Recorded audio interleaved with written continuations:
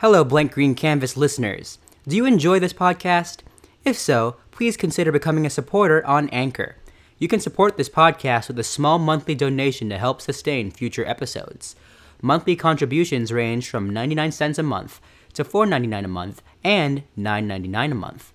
Visit anchor.fm/blank-green-canvas and click Support this podcast to become a monthly contributor.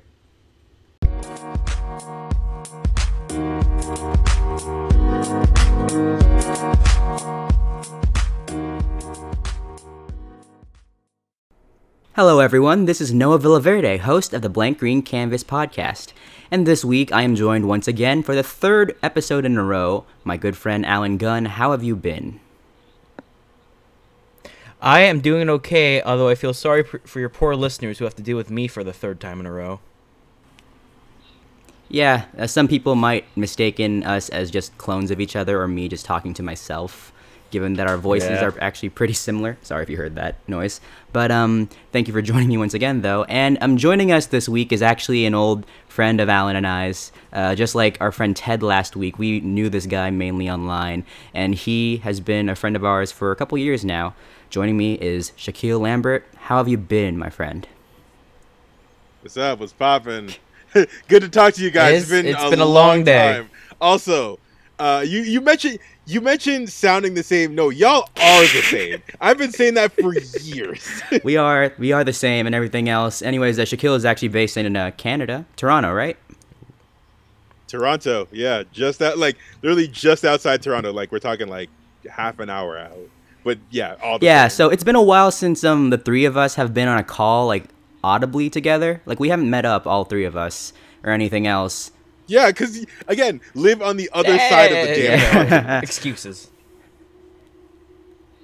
Yeah. Anyways, yeah, but we do keep in regular contact with each other through like online means like social media. So we still check on each other, like what they're going on, with movies, our lives and everything else. We know a lot about each other. We became real friends through it, So that's why I'm really happy to have you on, Shaq. I'm really happy to have you on.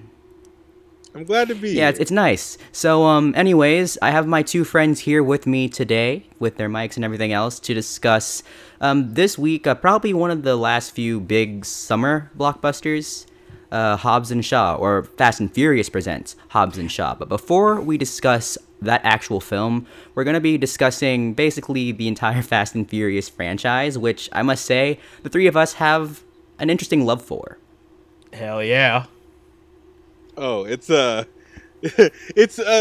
very formative experience. The Fast and Furious, at least the first one was to me, because before I was like a movie fan, I used to be a gearhead. Like I was all about just I didn't know cars that and everything. Like I used to get like Hot Wheels. I used to read the freaking like classifieds for like used cars and shit as a kid, and then like the Fast and Furious is like one of those first movies that kind of really transferred me over and like, yo, no, movies are awesome. So did Pixar's Cars do it was the the same gateway thing for drug. Oh, hell no. Hell no. It did the opposite. Like after that, he's like, screw this, I'm just going to movies. I'm like, never again. Next time if you ever come to California, Shaquille, meet up with me and Alan. We'll go to Disneyland. We'll ride the Radiator Springs races together, and we'll convert you. Yeah, we'll take you to Radiator Springs, man. Why is that a thing? Why is that big of a thing? To be fair, that bothers that land me. is awesome. That is It genuinely is. awesome. It's a great land. It's a fun land, but so besides that, we're actually going to start off like with each of the films, give our brief thoughts on each of them, starting off with the original The Fast and The Furious. By the way, the titling on these movies is probably a podcast in and of himself. Yes. It's like the Rambo movies, but this one is a much different level of special, I'd say, in terms of their titling. So The Fast and The Furious, starring the late Paul Walker, obviously, Vin Diesel, Jordana Brewster, Michelle Rodriguez. It was the one that started it all, and a lot of people always considered it to be a bit of a riff on Point Break, just with street racing and everything else, and all, which is funny. Remember when this series was just about street racing? Back in my day. Oh yeah, it tapped into like import car culture, which is still like brand new at the time. and it was just like seeing a world that you had never seen before. And like as an 8-year-old at this point, I was like, "This is the coolest." And remember shit how the I've ever finale? seen. Just remember like how the finale is pretty much just them like, hijacking. Was it DVDs or something? That's the big finale. Yeah, like it's like VHS Blu-ray combo. Yeah, the VCR DVD combo pack, basically, of those. Like, that was a big export for them and everything else back then, the technology. This was 2000, right? Shout out Panasonic-ish. You know, but Panasonic. But anyways, for me, it was actually one of the first DVDs my parents bought, The Fast and the Furious. You know, when DVD was really starting to rise, you know, as VHS was on its way out. So I remember that. I didn't really watch it until a little later on, you know, because I was very young. My parents wanted to protect me from certain movies when I was very, very young. But then I checked it out a little later on, and I was like, oh, this is cool and all. And it's fun. I like cars and racing, and it's, you know, action. I like seeing things explode and crash. But first with Shaq, since this is your first time on this podcast, I just want to ask, do you have any memories with that first film in particular? Oh, I would say that, like, I remember just seeing, like, I never saw it in theaters because I was way too young for it. My mom was not going to let me see it. But I remember seeing the commercial all the time, like, yo, what is this movie? But the main thing I always remembered seeing was that scene when, like, from the big finale when Vin Diesel and Paul Walker are having their race. And then past the trains, but when Vin Diesel flips that car over when he crashes into the truck, is one of the coolest shots to me. Like that, I was like, that is the greatest thing I've ever seen. I want to see this today. I didn't get to see it until like a couple years later when it showed up on TV, and I was like, no, this movie rules. It's so much fun. And Alan, you have any thoughts on the original? Well, I think I got to it a little later. Like, I don't think I caught up till it was either 4 or 5 when I actually like did my marathon of the movies. But no, that first movie, obviously, it's a far cry from what we have now. And yeah, it's kind of a point break riff. But man, there's just something so, it almost compared to where we are now, it's almost kind of quaint. But there's something very just kind of. But it's just something very charming and generally likable about it. And yeah, I mean, some great you know, the car stuff is great, and I can say it's about the whole franchise, but this one in particular, since it is a bit more low key. 20 years from now, 20, like 40, 50 years from now, when I'm in the retirement home and I'm, you know, at the couch watching TV, they're gonna be like, oh, Alan's watching his stories, like his soap operas, and it's gonna be the Fast and Furious movies. I think the first one in particular has that feel for me, where it's like it's not that much action, but it's, you know, it's just kind of a fun, you know, seeing these characters' relationships kind of form. It's very fun, and again, it's a nice little time capsule compared to where we're at now. I'll say, have you guys like rewatched it recently? Yes. Like, the soundtrack alone makes this so dated. Like when you hear stuff like "Dope" or freaking Limp Bizkit, Limp Bizkit, just Ja Rule being in it, Ja Rule at all, man. But yeah, back when he was like the hottest rapper in the world at that point. Oh yeah, well at that point, of course. But it's kind of funny, you look back at that movie and everything else, and how it was a big hit. It did pretty well, and it ended up starting a franchise. And it's also funny in retrospect how Paul Walker really was the lead of that movie. You know, even though we know, I mean, for other obvious reasons, that it's Vin Diesel's franchise, or we'll debate that when we talk about Hobbs and Shaw. But it's interesting looking back how it just really started about this guy who's a cop undercover and everything else, checking all this out, which leads us to its sequel. Vin Diesel doesn't appear this time. You know, that part of the story is not there. Jordana Brewster is not there. And Too Fast, Too Furious, which I still contend to be is a fantastic sequel title. Oh, this is one of the greatest of all time. We're talking Boogaloo. Like Breaking 2 Electric Boogaloo level. Yes, absolutely. But Too Fast, Too Furious, it's the introduction of Tyrese Gibson and Ludacris in the story and everything else. There's a lot of jokes about how it's a very homoerotic movie, you know, with Paul Walker and Tyrese's relationship. Dude, it really is. Like, I remember when I first saw, like, it was another one of those cases where, like, I remember seeing the trailers all the time, to the point where, like, I remember in computer class, I would watch the trailer on Apple trailers because that's what I did in my free time. Man. But deep cut. But yeah, I rewatched it also recently, and that one was one where I couldn't not see it once you notice it.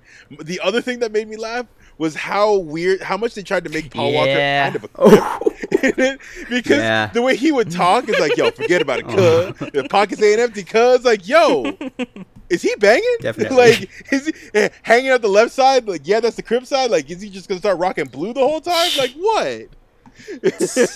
Well, it's him reuniting with his old buddy, Yep. you know, so that probably plays a factor into it all and everything else. Also, one other thing is that Cole Hauser is an underrated villain with his Tony Montana impression. Exactly. Just brilliant. I want him to come back. I wouldn't be surprised. So bad. I mean, I wouldn't put it past him. They probably will. I wouldn't put it past them if he somehow, you know, like, yeah. And then you also have like Ava Mendez in there, you know, which of course, you know, is always nice to see and everything else. Anyways, Alan, do you have any thoughts on Too Fast, Too Furious? Honestly, it's been a long, with this and 3, it's been a long time since I've watched them, because I think I only watched them once a while back. So I don't remember too much. One of these days I'll rewatch them just to be a completist. I'll just say Ludacris's hair, I kind of miss it. I kind of miss. Oh yeah. Oh, the fro and the cornrows and everything. That's when he still had those. I kind of miss that. Regularly. I kind of miss that. Yeah. So Too Fast, Too Furious. Yeah, it was. Do you have anything else, Shaquille? Real quick. I'll say one last thing. I don't know if you guys have ever seen it or not, but on the Blu-ray, it's probably also on the DVD of the Too Fast, Too Furious. There's a prelude. It's like a 5-10 minute silent film that like kind of chronicles the difference, or not even the difference, but like what happens to Paul Walker. I don't think I've seen it. 1 and 2, like it's him on the run trying to go from LA to Miami. It's so dumb, but it's really funny. I have the Blu-ray watch. somewhere. I'll probably put it in just to see it for myself. That sounds hilarious. Dude, it's called the turbocharged prelude to Too Fast, Too Furious.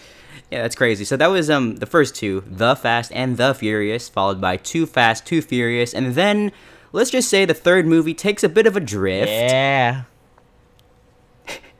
Ooh. It takes a bit of a drift into a different direction because a lot of the main players of the series previously don't appear this time around. We have The Fast and The Furious. Tokyo Drift, which a lot of people consider to be one of, if not the least of the series. It focuses on a different character this time, played by Lucas Black, Sean Boswell. He goes to Tokyo to live with his dad and everything else, you know. But I'll say this much. I actually don't hate this one that much. I think there's a lot of elements in there that I enjoy. You know, I mean, it introduces the best character of all time. Yeah. Han. It introduces Han, you know. Which, fun fact, was actually... He's playing the same character, or it's alluded that he's playing the same character from Justin Lin's film Better Luck Tomorrow. Really? I'd never heard that. That's same character name and everything else, which is a film I definitely recommend checking out. It's one of his earlier films. It's actually really good and all. But Shaquille, do you have any thoughts on Tokyo Drift? He's thinking. Oh, I think this is the one I've only seen once, and I remember I saw it maybe a couple of years after it came out, and I hated it because it was one of those things where, hey, yeah, no one that I know is in here that I like. I don't like Lucas Black. Bow Wow is getting Bow Wow was in this. I forget. Han was the only person that I was like, okay, you know what? I connect with this guy. Like, he's cool. And the races are, for the most part, really good. But it just, because it's not until like later on that they kind of fix it, but this movie felt so inessential and not a Fast and Furious movie that I just didn't like it at all. Like, I haven't rewatched it. I have it, but I haven't rewatched it. So I might have to do it to see if I feel like more. It becomes retroactively important as the series went on, just because of like what they reveal and the timelines of all these things. But But Alan, do you have any thoughts on Tokyo Drift? Again, I've only seen it once. I'm not even sure if I've seen the entire thing, bits and pieces. I definitely would like to rewatch it. I remember enjoying some of it, but again, this is a while ago. Obviously Han, the fact that it gave us Han, of course later on how by 6 or 7 you'd find out how it fits into the wibbly wobbly timeline. Even though Lucas Black apparently has the power to age 15 years in the span of like minutes in this franchise. 2 minutes. So there's that, and the Vin cameo, which of course gets tied into later, is pretty cool. Again, they cracked time travel in this one because Lucas Black with fucking leaps through time, apparently. But other than that, don't have too many memories. I'd like to give it a rewatch.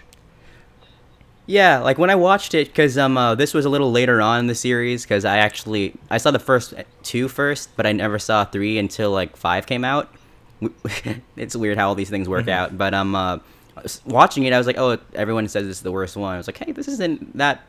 I think it's okay. You know, I actually enjoy the joy elements of it. I mean, like you said, Lucas Black is not the most compelling character at all, and anything else. But like, I mean, Han. I mean, of course, Han. I mean, people know me. I'm a little biased, obviously, but so there's that element. Vin Diesel's cameo, as you said, Alan, I enjoy. But yeah, Tokyo Drift. A lot of people, yeah, it's in a lot of ways it's inessential to the series, if you could say that about Fast and Furious in any way. But here's the interesting thing, though. So the franchise takes a bit of a break, and then it has somewhat of a soft reboot with the fourth film, which Justin Lin returns to direct, Fast and Furious, as in Fast ampersand Furious. Yeah.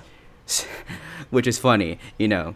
They just took out the articles and was like, hey, yeah, good enough. Which it's interesting because that's kind of how the franchise is kind of called now at this point, Fast and Furious. Like that's how it's officially referred to.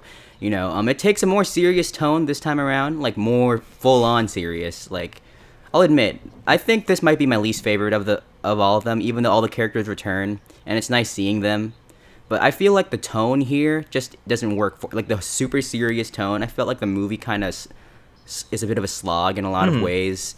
There are some cool stunts, don't get me wrong, and it's cool seeing Paul Walker with Vin Diesel and Jordana Brewster again. You know, it kills Letty off, or does it kill her off? Obviously, for a minute. You know that whole sequence of them looking at how it turned out. That's a cool sequence. Where Vin Diesel turns into Batman for 1 minute. That was some CSI.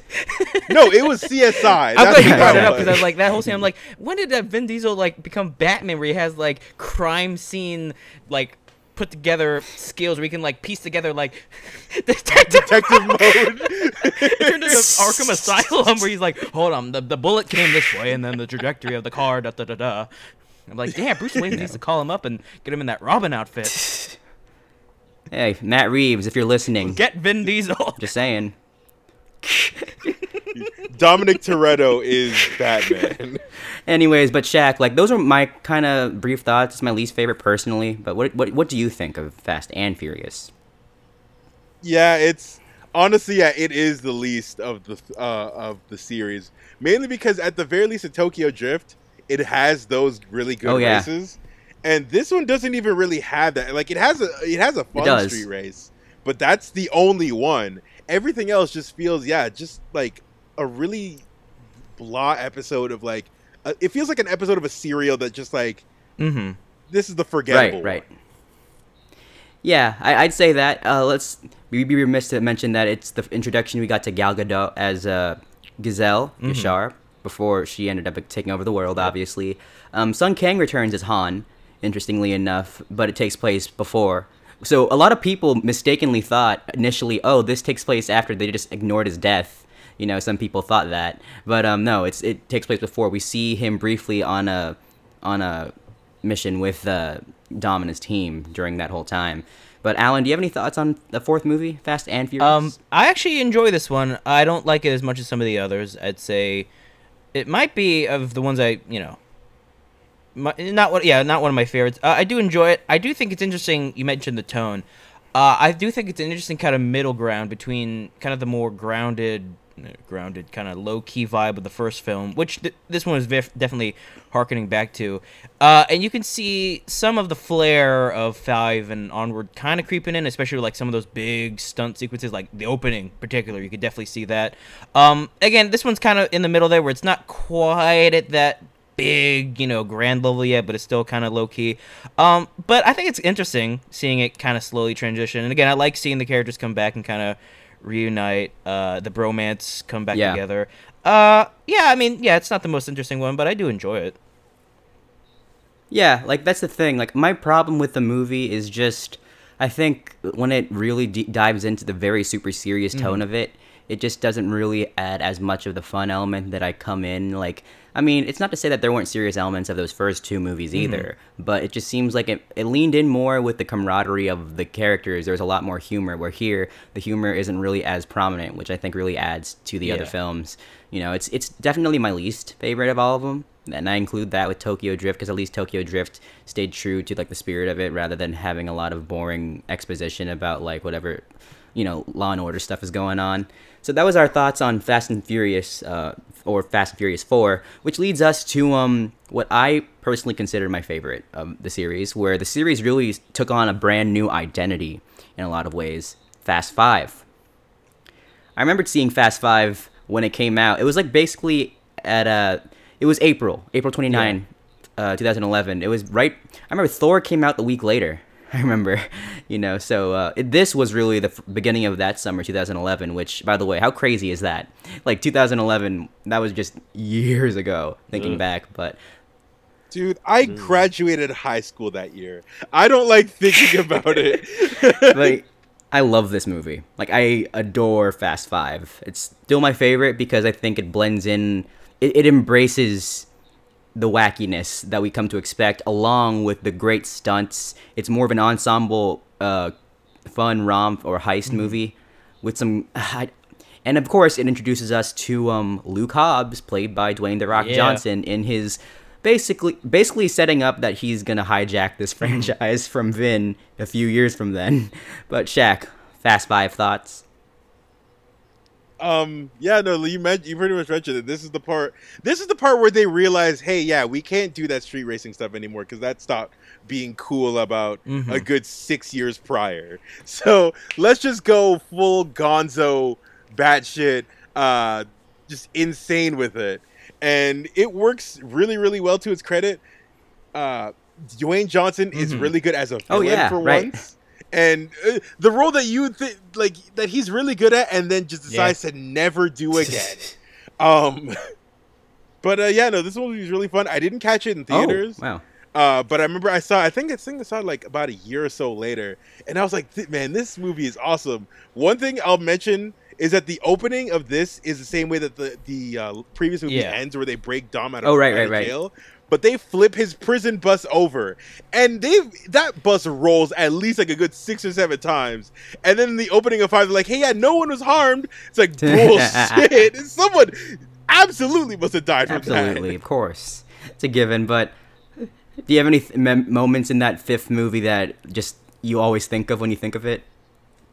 Safe is on the move. The safe is on the move. I always quote that whenever I'm driving, and I'm just like, the safe is on the move, guys. The safe is on the move.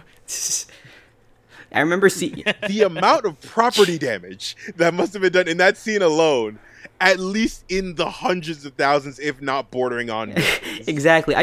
What I love most about the movie is just how the whole cast really gets along well. You know, like, I love their camaraderie and everything else. Oh, by the way, fun fact. Luke Hobbs was originally developed for Tommy Lee Jones. Because he was very much I can't even see it. Like, I get it. He's very much modeled but I can't off of, see it. His character in The Fugitive, just righteous wrath. Oh, just, yeah, I'm coming for you, coming to kick your ass. I made this joke. Man, I would have loved to see Tommy Lee Jones cast in that as that character, and they still have that character do the exact same stuff he does, but with Tommy Lee Jones. And I'm talking like carrying the Gatling gun in Vin 7. Diesel I'm talking fight. like jumping out of windows in this one. The exact same stuff. I want Tommy Lee Jones. Hobbs and Shaw, but I with want Tommy Lee Jones Jones. to do that Samoan dance at the end of Hobbs and Shaw. That's what I want to see. Just Tommy Lee Jones. Somehow. Just appropriating everything. Just imagining all of that, man. Like, but yeah, like that was an interesting thing. But that's what I love about this movie. It's basically like almost a greatest hits in a way of bringing all the characters from previous movies together, and they all really get like their chemistry is just on point. Seeing them in a more, you could tell the cast was just having the time of their lives making this movie. Anyways, Alan, like anything you want to bring up about Fast 5? Well, first of all, I have a very funny story when I saw this movie, because I went with my dad, and he had to, a little bit before the movie started, he had to go to the bathroom, and then the movie had already started by the time he was still in the bathroom, and so he missed the opening where, like, check, I'm glad you mentioned the opening, where it's a great opening where they bust Dom out of the bus and the bus crashes and flips and flips and flips. And right as the bus stops flipping and it cuts to black, my dad walks in. He's like, "So did I miss anything?" I'm like, "Dude, you missed the." I'm like, "Dude, you missed the movie." You missed the freaking movie, man. I'm just like, "Dude, we gotta ask him to like reverse it because you missed it, man." We should also mention that right afterwards, when they're talking in the news, all the reporters are like, "Oh, this bus is missing." One of the reporters is Perd Hapley from Parks and Rec. Oh, right. No, what? Yeah, because that dude was a real realize. reporter in real life. So, like, yeah, they brought him on. But if you're a Parks and Rec fan, it's so distracting because he talks with the same cadence. He's like, he pretty much might as well say the story of this bus is that it has crashed. But yeah, go back rewatch it. Perd Hapley is one of the reporters. But no, I love this movie. It's not quite my favorite. We'll get to that one in a bit. But I definitely think it's the one where it has the most like kind of lightning in a bottle feel, where you could feel like everything came together perfectly, where it really felt like, oh, we figured out what this is supposed to be now, and you could really feel that kind of energy. You mentioned like it's kind of the Ocean 11's heist. This is like almost the Avengers of fast movies, like the way it brings everybody together, that kind of camaraderie, and like, oh my god, this is actually happening.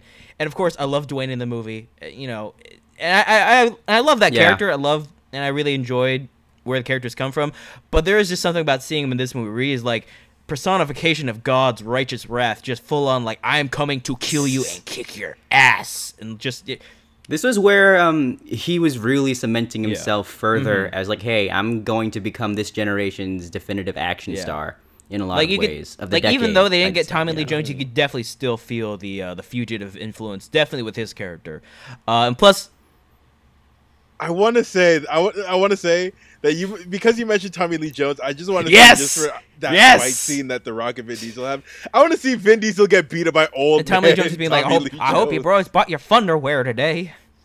This is a bit of a deep cut. It's a bit of a deep cut for the three of us, because three of us years ago, and still, we were big fans of this website, Spill.com, and I remember their old review for Fast Five, and Cyrus, which was his name at that time under the site, he brought up how Vin Diesel and The Rock fighting together, it was like matter and antimatter coming together. It's a great fight. Pretty much. It's a great fight. And he busts the car. Fight. And I remember Dwayne being in the theater. Being in the theater watching that scene and the vault scene, I'm like 14. So I'm like, oh my, and summer's about to start. So it's like, I'm just kind of eager for school to get ready. And I always found like summer movies as like the appetizer for what's going to be a fun 2 or 3 months. And when all those scenes came up, I was so giddy in my seat. I was like, that's how a boy becomes a man. Yeah, that was probably what happened. Those movies made me a man, basically. But that was Fast Five. Love it. We all love it. It's just a delightful, fun blockbuster popcorn movie, which leads into Fast and Furious 6, or as the movie title screen calls it, just Furious 6, weirdly enough. But it's the follow-up, and it kind of follows the similar vibe that the previous film did. For the most part, much of the gang from that Fast 5 movie comes back, with the exception of those... Who were they again? The people that weren't part of this one? The two... Shaq? Oh, I don't... Yeah. Oh, you mean the two Yeah. They weren't dudes. a part of it this time around and everything else. But for the most part, they all come back, including Dwayne Johnson, because it was revealed at the end of Fast 5 in the credit scene that Letty is still alive. Mm-hmm. Yeah, that whole thing of like you seeing her flying out of the car in the car crash. Yeah, no, she survived that, and get ready to expect a lot of that, because this takes superhuman. Oh, I don't know if you guys knew this. Quick little yes. funny story about that code at the end of Fast 5. When Michelle Rodriguez saw Fast 5 in the theater, that was the first time she had found out her character was still alive. Like, they didn't tell her. And she just saw the movie. She's like, I'm alive. And they're like, yeah, can you come back for 6? And she's like, sure. I just didn't know I was alive. Oh my god, I keep forgetting. I didn't know that. Wow. That's amazing. That's amazing. But I saw this, I remember 2 weeks...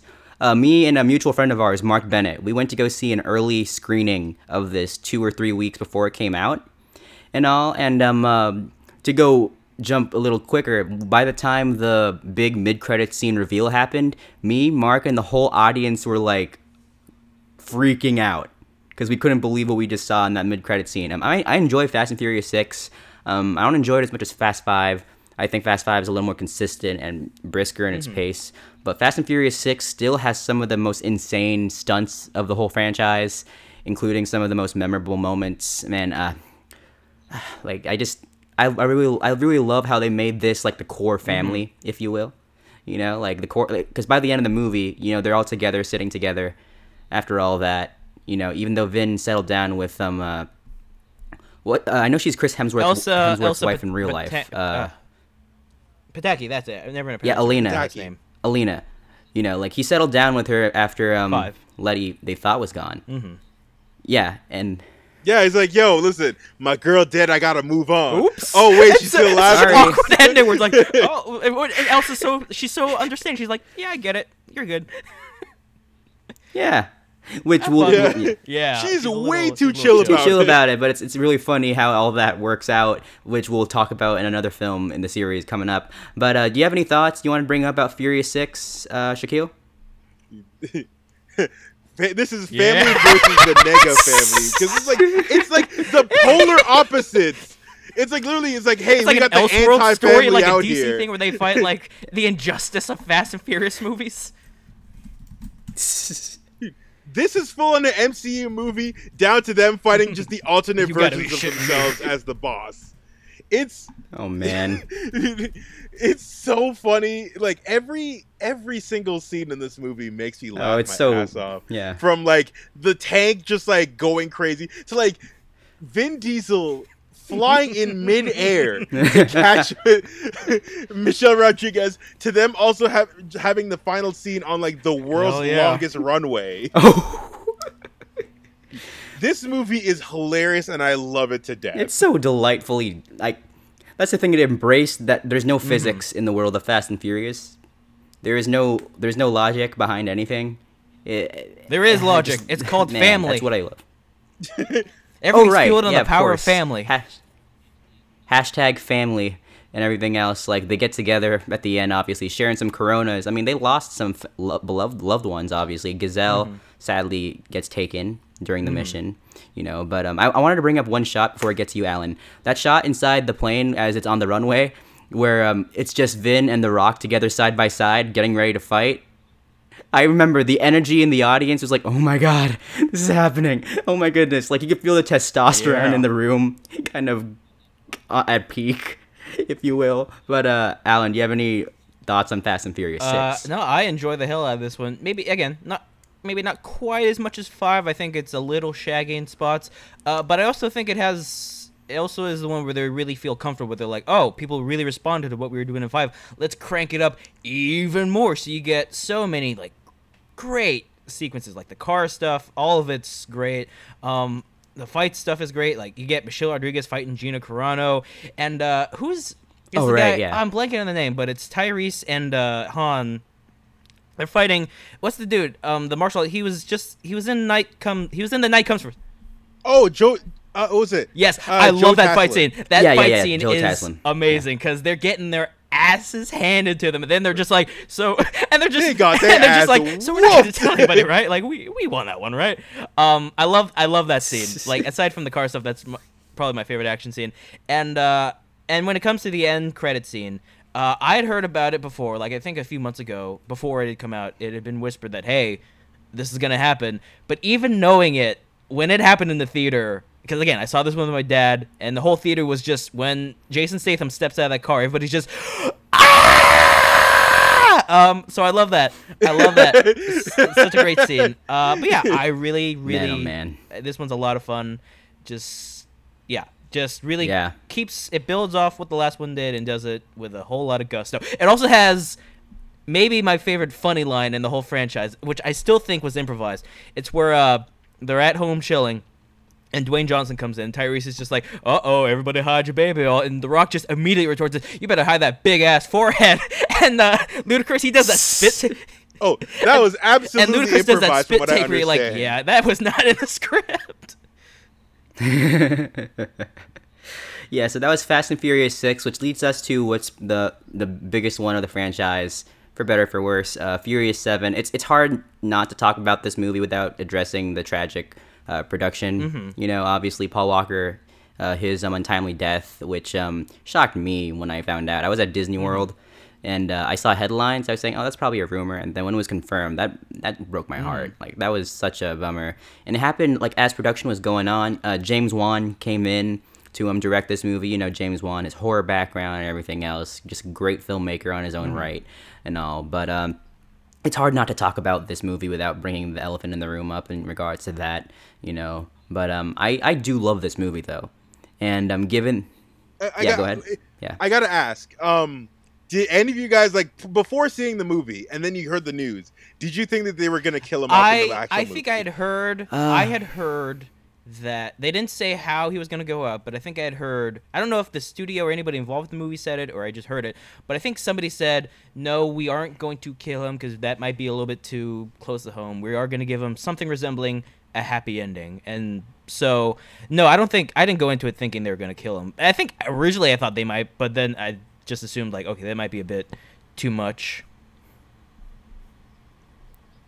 Because I talked to a bunch of people who did think that was the case, who don't keep up with the news and stuff like that. So I was like, I came in knowing that they weren't going to do that because that would be disrespectful if they did, unless that was like a natural endpoint for that character. Especially if he went out in a car, which obviously they weren't setting it up.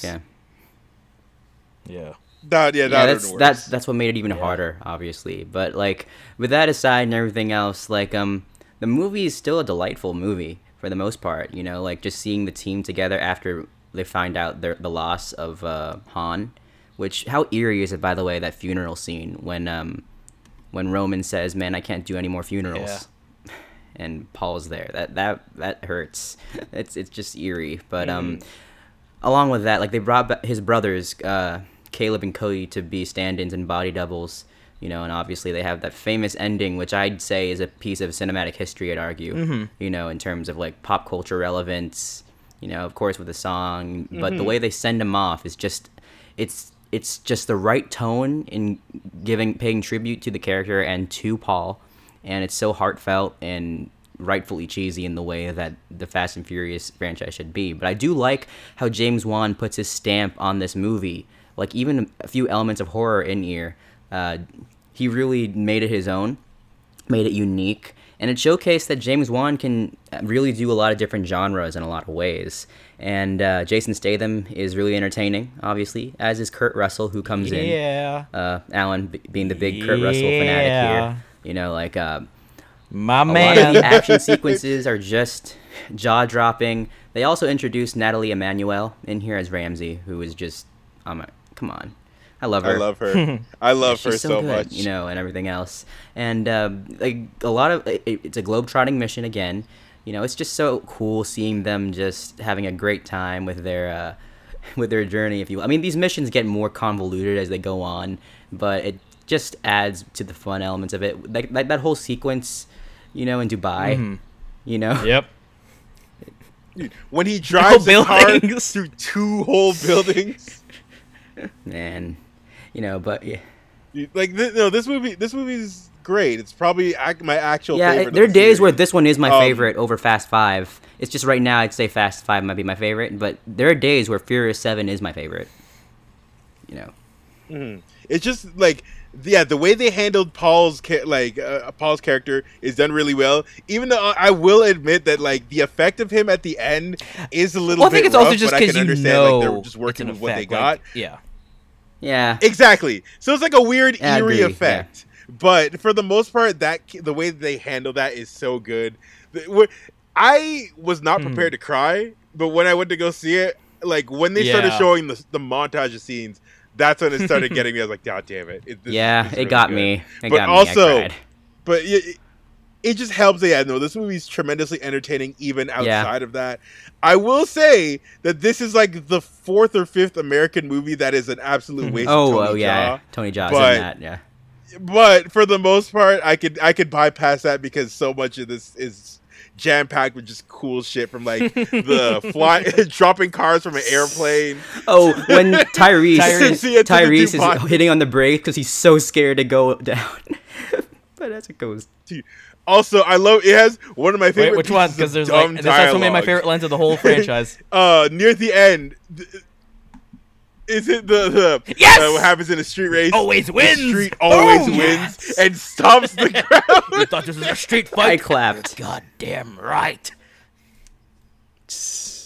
Also, as a wrestling Yes. fan, The Rock being Yes. able to do a rock bottom onto Jason Statham in the very opening of the movie is what, not just him doing it, but the way they shot it. The camera work in that one scene is incredible. Yes.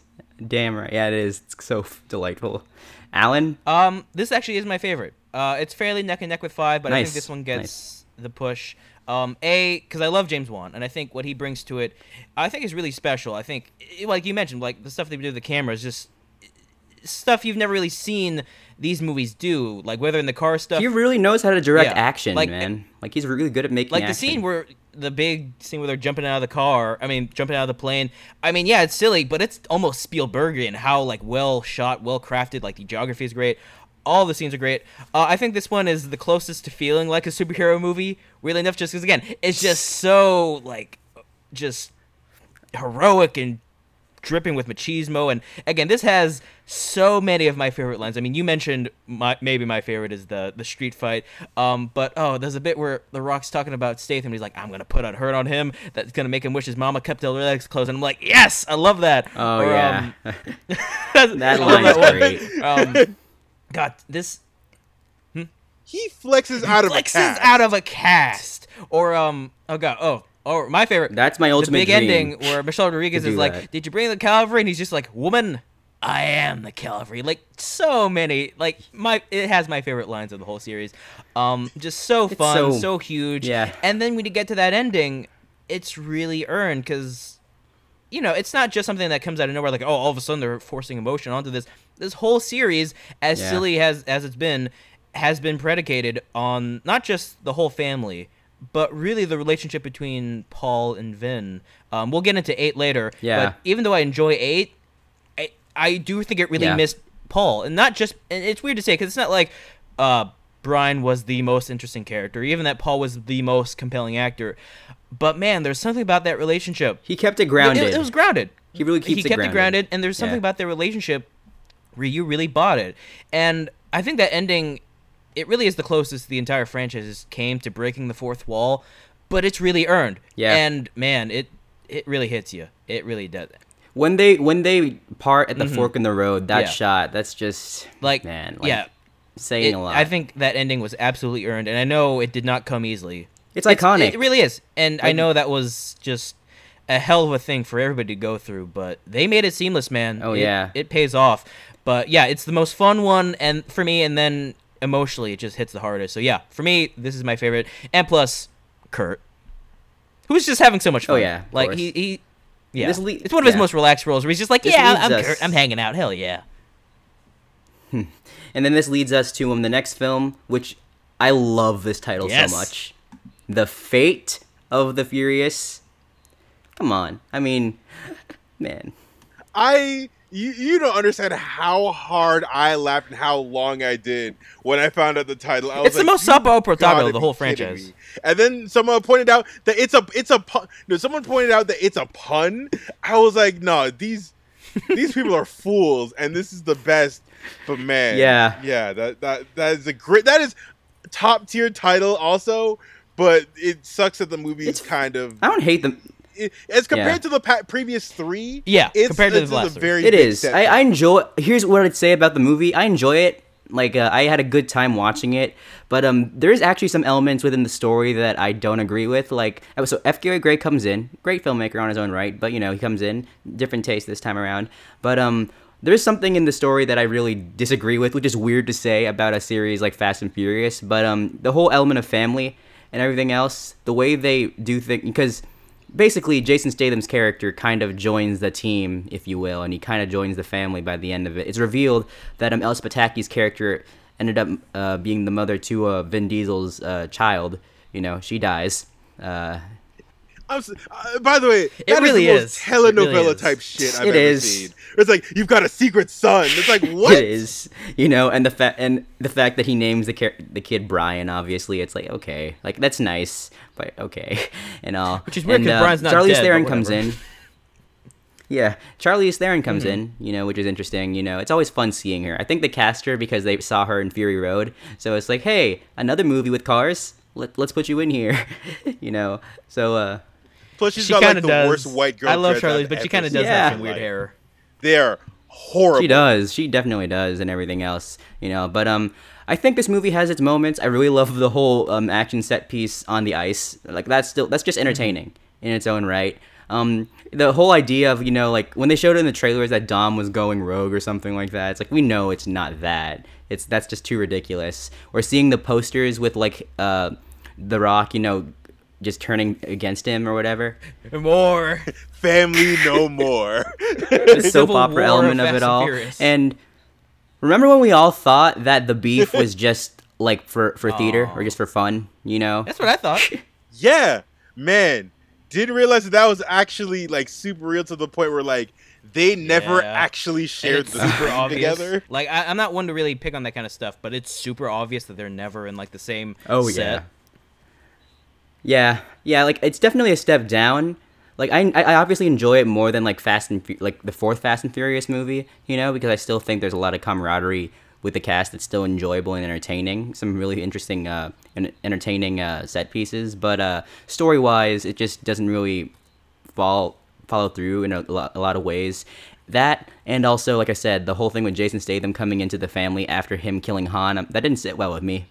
So it's like, come on. Here's my whole thing about that, because a lot of people are like, oh, he joined the family and stuff. He doesn't, like, the thing is, he doesn't care. He doesn't care, and his interactions, even Hobbs, because a lot of people for Hobbs and Shaw were like, oh, why is he teaming up with Shaw? Like, he killed Han. Hobbs doesn't give a shit about nobody on that team. The only people he interacts with in that team is Vin Diesel and Tyrese. How ironic is that? When you think about it, really. Pure irony. But like, he doesn't talk. He never talked to Paul Walker. He had a chase scene with him, but he never talked to him. No, he never talked to Ludacris. Yeah. He never talked to Michelle Rodriguez either. Like, he does not care. So why would he go like, oh, you killed Han? He's just adjacent. Yeah, he's adjacent to it all. He's like a mutual friend who didn't really get to know. Like, he might have interacted with him briefly, but he didn't really like know him. So it's like, yeah, that's sad that happened, but I have other things to do. Like that kind of. It's like, my bad, guys. But yeah, no, eight overall, like. The whole thing in New York with like the drone cars or whatever, that's stupid. It's so stupid. It's fantastic. And The Rock pushing that torpedo, just pushing the limits of just incredulity. Like, this is it. Like, it's very, very entertaining. It's just a shame that it's just not as strong. That, and you could also feel Paul's absence, and like, no offense to Scott Eastwood, but he's just not fitting it now. Oh no, full offense to Scott Eastwood. Because he does this a lot, where he's the generic replacement white guy for the guy who doesn't come back from the previous movie. He did that also when he replaced Charlie Hunnam. Was like, we need just a generically handsome white man to replace the white man who's not gay. You got a point there. And not good. And he's always. You could also make the argument that he's always that for Clint. He is the generic white guy who's going to replace Clint when he dies.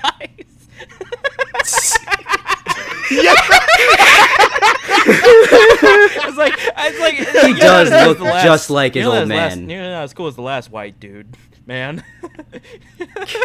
He does look just like his dad. When he's got like, it's kind of scary. He is reminiscent. But Alan, any thoughts on Fate?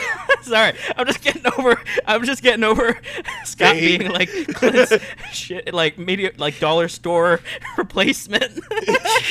We're gonna get like some lousy Good Bad Ugly remake with Scott Eastwood.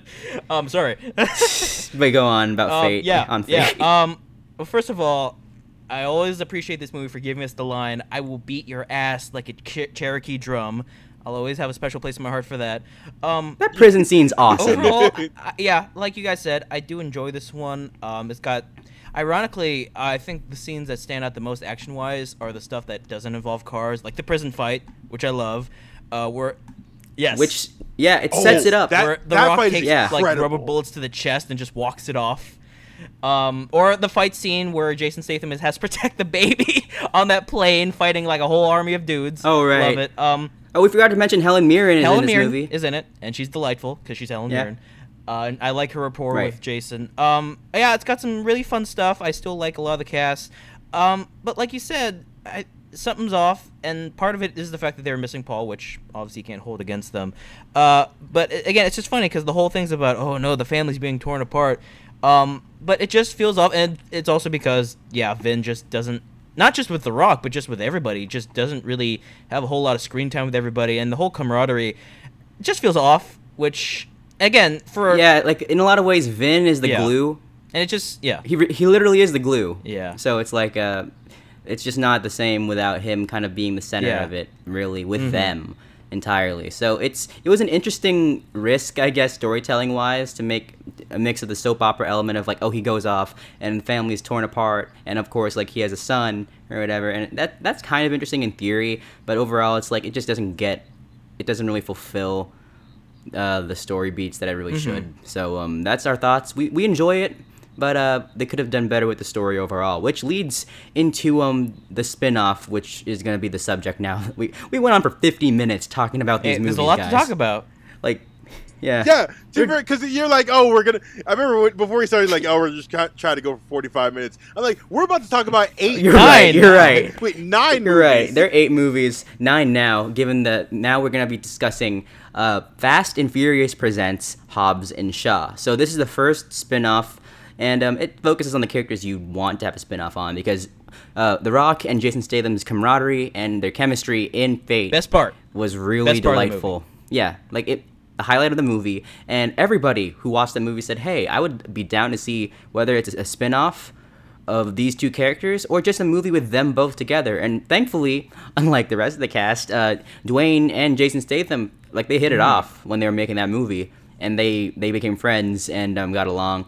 And, of course, with Dwayne's star power, he was able to use that to his advantage to, hey, let's make a spin-off in this franchise, which likely to the chagrin of Vin Diesel, who certainly isn't happy.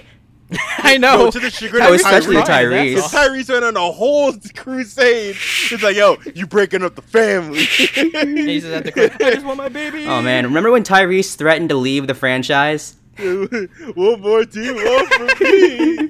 I just want my baby. Aw. He lost his mind Oh, when yeah. that happened. He had a lot to take care of. I mean, hope Tyrese Yeah. he seems to be doing well now. But yeah, that was. All love to Tyrese. I felt. But, like, honestly, it was honestly like the funniest 2 weeks when that was just going down. Because, like, every podcast I listened to, we just had, like, Tyrese updates. And they're just like, yo. Well, of course, everybody was nerve of talking like, this okay, you're going to be dude talking right shit now. to Dwayne "The Rock" Johnson, a man who could kill you by flexing. Yeah, the number one Yeah. biggest box And office star Yeah, right Dwayne just now has to put one to call, you. Get Tyrese the hell out of there. And then Tyrese dies in 9. So, like, you should. I'm just saying, like, there's not going to be a Fast and Furious presents Roman and There better Tej. be. Sorry, There better Tyrese. be. There better be. But so Hobbs and Shaw, it's centered on, well, Hobbs and Shaw with Dwayne "The Rock" Johnson and Jason Statham. We have the great Idris Elba coming in as the antagonist. We have the beautiful Vanessa Kirby also coming in as Deckard Shaw's sister. So we're gonna do spoiler-free thoughts on the film first, and then we're gonna go into spoiler-filled thoughts, which is weird to say about a movie like Hobbs and Shaw. But anyways, I'll say this much first. Despite the film being a little too long, which is actually kind of my thoughts on a lot of the recent Fast and Furious movies in general, I really had a good time with this movie. Like, I thought it was a blast. It reminds me of, like, those, like, 80s, 90s kind of action movies with, like, Schwarzenegger or Stallone, where it's just so ridiculous and over the top, like the laws of physics don't matter. And it rides on just the charisma of the leads in a lot of ways. Even Idris Elba, with a role like this, as crazy as it is, he gives his all for something like this. So it's fun seeing him in there. I thought Vanessa Kirby did a really good job also holding her own alongside Dwayne and Jason Statham. So I liked her a lot in there. I mean, partially because she's just beautiful, but also because she...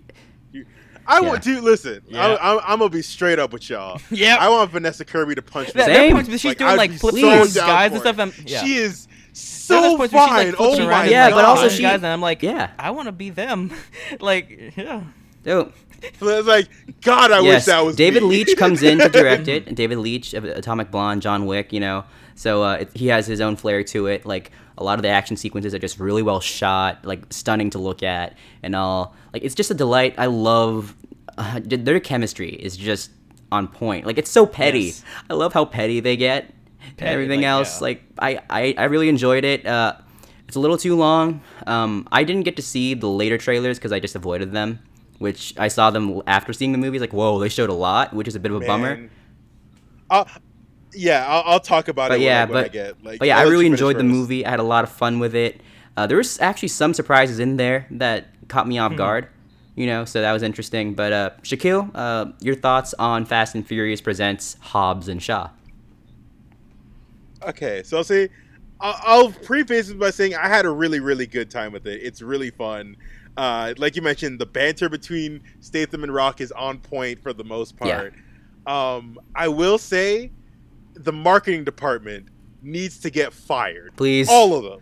Because, actually, no, whoever put the soundtrack to all the trailers is fine. But whoever cut them needs to get fired. Because it's not just that they showed most of the action scenes, it's that they showed all of the action scenes. And not just all the action scenes, but all the money shots of each of those action scenes. Right.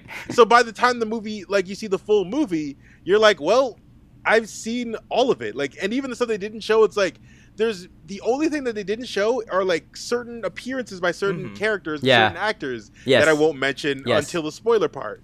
But, those are great for the most part, but, like, man, this would have been so great if we had not seen some of these. Like, man, like, imagine we had never seen, like, Idris do that crazy shit under the bus, and that whole, like, magic ass motorcycle that he has. Yeah. If they never showed that, I would have lost it. But because it happened, I was like, oh, hey, yeah, this happened in the trailer, and that's cool. But yeah, so it's like your reaction could have been a lot stronger, so. It would have been so much stronger, because the thing is, when they happened in those trailers, it was the most genuine, like, this is the greatest thing I've ever seen moments of the past several years. But just them, just blowing all of it in the trailers. It's a bummer, definitely. That is a shame. It's a bummer. That is like Terminator level. Right. Genesis, Genesis and Salvation. Oh, right. Yeah, looking back at those trailers, they spoiled everything. But Alan, you have any thoughts, spoiler free, on Hobbs and Shaw? Once upon a generation, there comes a film that.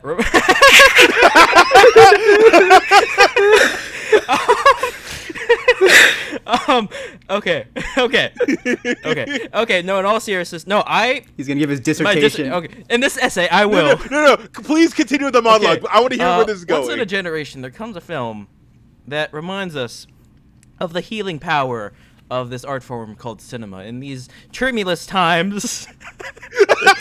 To watch a film where such brawling egos can come together and work together for the greater good is genuinely inspiring in a way that I haven't seen since the heroics on level of Avengers Endgame.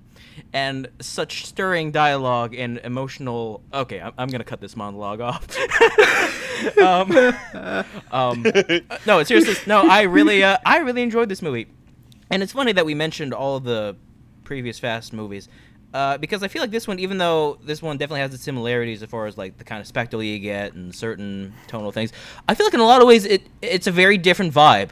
First of all, continuity, it's not very tied in. There's only a few passing references. Even like how he saved the world 4 times. Like even the characters, like even when you look at Hobbs and Shaw, they're a far cry from how they started off in the Fast movies, which I don't mind. It's just an observation. And even just tonally, like one of the things I love about the Fast movies is that, we kind of brought up the kind of soap opera quality. There's this very straight-faced sincerity to all the silliness that I think is why people connect to that. Whereas here, this one is a lot more breezy in its tone. It's a bit more action comedy jokey. Like, we're kind of hanging around. Even when it comes to like the big scheme of like, we got a virus that's gonna wipe out the population of the hoobity-ha. Even that, it kind of brushes off with bad guy. He's doing a bad thing. Yada da. But you know what? I think that really works. I think it's a lot of fun in that respect. Again, the chemistry between The Rock and Statham is great. You mentioned Petty.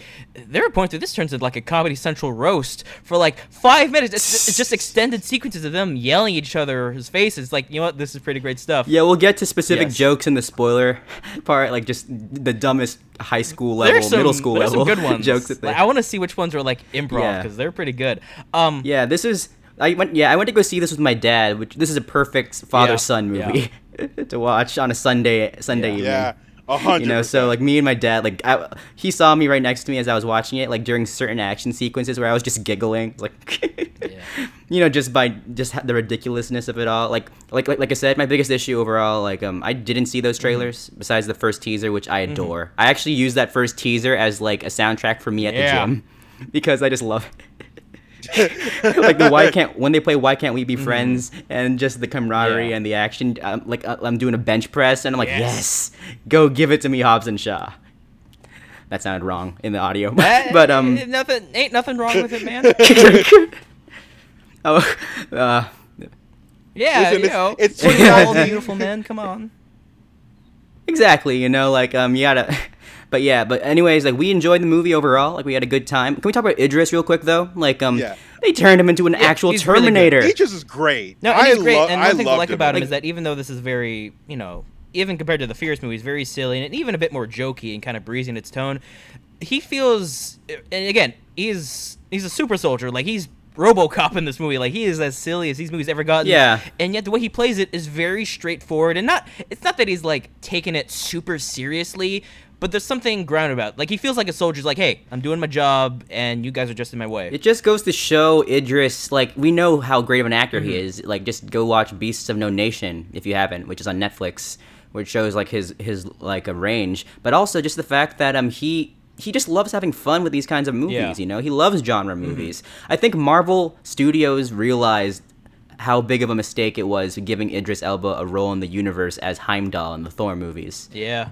Like when they realized, like, that's why I'm glad he got the. It's great that he's in the role. Well, before he died, he's great to be in the role. But the issue is that you got Idris Elba. This man he should lead franchises of his own. So it's like they definitely regret that. And now he's gonna be in Suicide Squad 2 with James Gunn in the direction.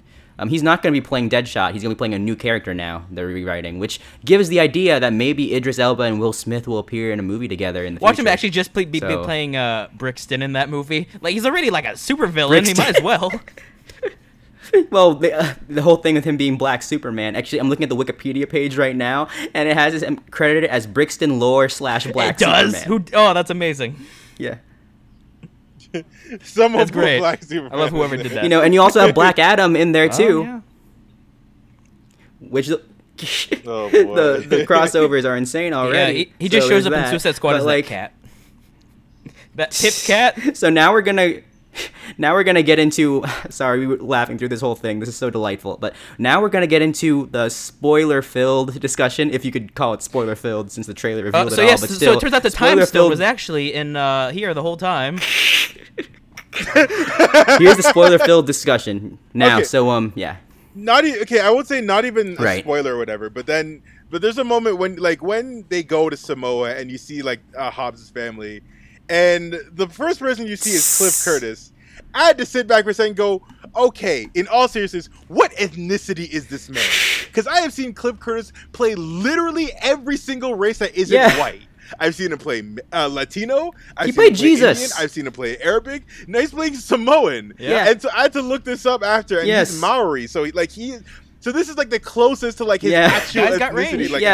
Like another example. He's played Jesus. So it's like exactly, but the fact that this is the closest that he's come outside of like him playing actual like Maori characters, that I would go, I don't buy this. Something's wrong here. That's just indicative of the industry, obviously. So like, we need to change that. Obviously, it speaks to the industry, but also how good he is in those other roles. It's true. He's a great character actor.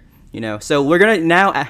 And like even here, he doesn't. Now we're gonna actually discuss our spoiler-filled thoughts, if there are any, on Hobbs and Shaw. So if you have not seen Hobbs and Shaw, go right now. Which, by the way, if you see it in theaters, you might be able to see the trailer for Christopher Nolan's new movie Tenet, which I didn't see it in theaters, sadly. It wasn't in my screening. I got to see it. But I saw the leaked version of it, and it's my it's my most anticipated movie of next year for obvious reasons, Christopher Nolan, but also John David Washington looks fantastic in that role. So, anyways, here's gonna be our spoiler film. Did you see that trailer, by the way, Shaquille?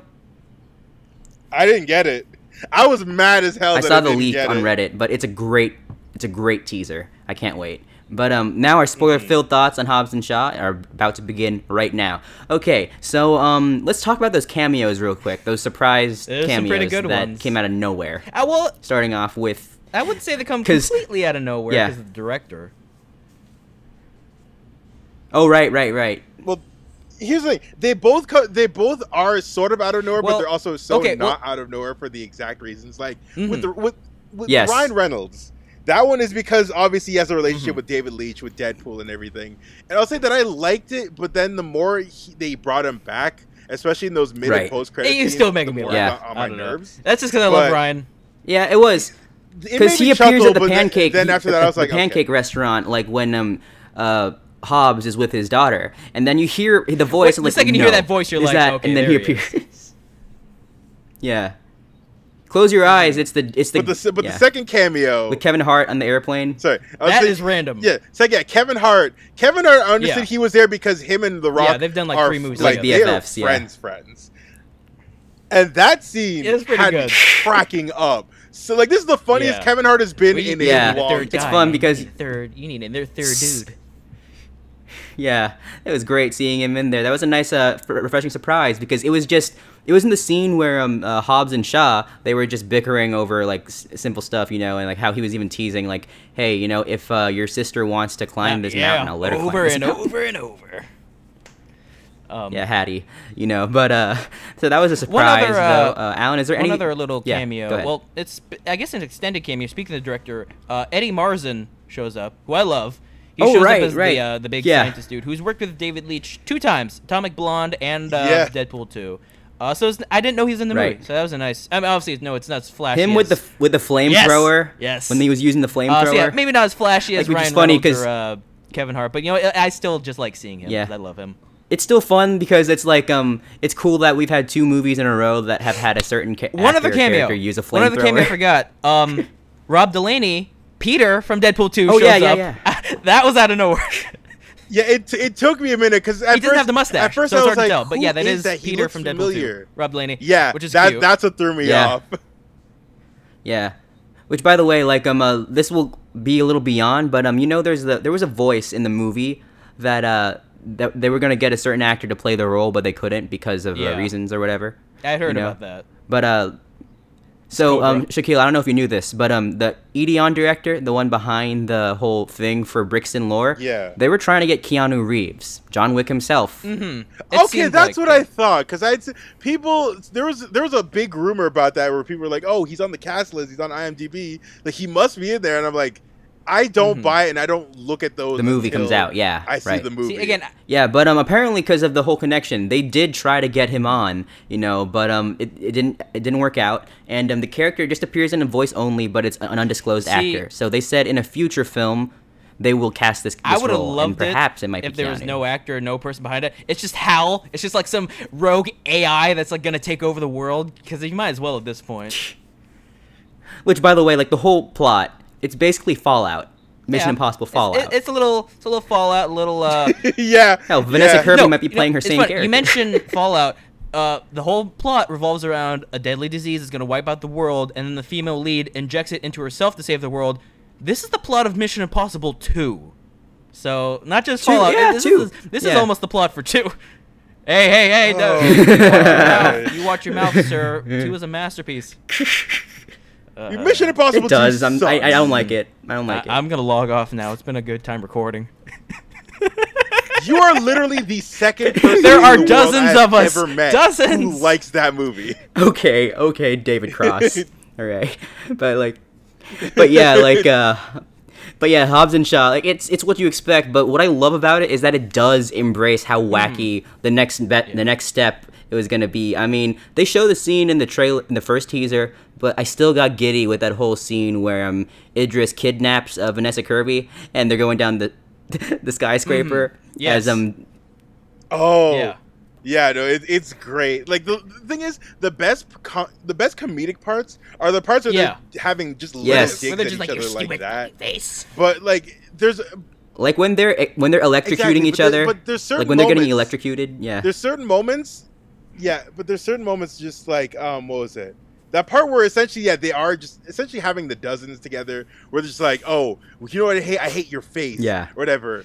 Those ones I was not as big a fan of because the writing just didn't feel there. Like the comedy, like as great as they could deliver it, the writing itself was just like, this is just kind of like 12-year-olds, but not as funny as you I could see that. it is. It did kill me. Yeah. Mm-hmm. But like the parts when it hits, it really hit. I have a thing for just dumb puns. Oh, Harry Potter voice. But I have a thing for dumb puns, and there's two particular dumb puns that are used. Like one in particular where they have to use disguises because obviously they're now they're on the wanted list. You know? Well, we can say it, dude. It's a spoiler section. Yeah, like, Mike Oxmall. I love Mike Oxmall. Oh. You know, like that's what they use for Hobbs. It's Mike. Every time you can say it's Michael. That cracked me Mike up. Oxmall. And then at the very end, in the mid-credit scene, when they use the alias for Statham's character Shaw, it's Hugh Janus. You know. And then somebody shows up as Amanda Hug and Kiss. Man, like that's. I will also say. God damn it. I'll say there's also one other thing that I'm disappointed by, but that's just me as a wrestling fan. Roman Reigns is in this movie, and they don't let him do anything. The only thing they let him, they don't give him a single line of dialogue. All he does is just look cool. But they let him do a Samoan drop, and they let him do a spear, and they let him do the ooh-wah, and I was so glad about that. I wish they let him actually do more, but man, you have Roman there, and he's so good. That's the thing. Like the elements when they bring in like really great like either WWE personalities, wrestlers, or like martial artists, they definitely underuse them historically in this franchise, which I hope they improve upon with like Fast and Furious 9. Listen, I am always a sucker for a wrestler using their actual wrestling moves in a movie. Yeah. Always. So that's the thing. You're the wrestling fanatic here, so that's fun and all. But any closing thoughts before we briefly touch on like maybe the future of the franchise or even this element of the franchise? Because I think they're trying to make it their own spin-off sub-franchise pretty much within the Fast and Furious. Because I think it's safe to say Dwayne Johnson's not going to come back for any of the actual family movies, quote unquote. Nah.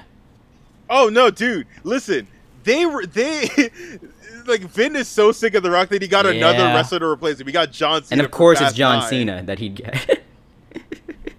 The thing is, John Cena and The Rock had years ago, like real legitimate beef. Yeah. They've settled, but just it's just so funny when you think about it. Just in, how like, petty it is. Yeah, like everything. Everything is wrestling. Everything in life is a wrestling story. Yeah, that's why when people always considered the idea of, because John Cena was considered to play Shazam at one point, and the idea of him and The Rock facing off each other as Shazam and Black Adam would have been interesting, you know. Oh, I would have been great in theory. That. I mean, but I'm not mad about Zachary Levi, who I think is perfect in that role. But you guys have any closing thoughts? No, just a really, really fun movie. This is basically a modern day version of Tango and Cash, and it works about as well as Tango and Cash does. And Alan, you have any closing thoughts? Just in general, again, just a really fun movie. Again, compared to the other Fast and Furious, it's much more kind of breezy, lighthearted, a bit more wink, wink, nudge, nudge. So maybe if you're like a hardcore, like if you really love kind of the soapy, straight-facedness of the Fast movies, this might not be your jam. But I found it really charming and fun. Again, as to where it goes in the future, we'll see. But for this one, no, I found this to be just really fun and kind of breezy and a little long. It definitely a little shaggy in spots. Yeah. It can't be breezy if it's like 2 hours and 15 minutes. Does it have to be 2 hours and 15 minutes? Like, if it was at a good 120 or 115 might even be better. It'd be like, great. Dude, but like, it doesn't help that, like, even waiting for the credits. Yeah. Because I was waiting on the post-credits. They were long. They're as long as, like, normal credits. Long. The only thing that made it also, they're not good at really specifying, like, oh, you have to stay here because they're typical credits, and then it's like, oh, another scene comes up. You know, so it's like... But also, one thing I did love was that Yes! Idris has Yes! a villain song where he's rapping I about love him that. being the villain. It's amazing. I heard that in the credits. I was just like, yes, this Yeah. is happening. I turned to my friend. I'm like, that's Idris. This is him. This is happening. I was like, "There's no way it's him." And then he mentioned a lyric about like how he has the No, superpowers I had heard about and it. shit. I had was heard like, about it "No, beforehand, and that's I was like, really oh, that's him." right. We're about to be Man. blessed. I need to listen to it on its own now. I need to check Spotify or something.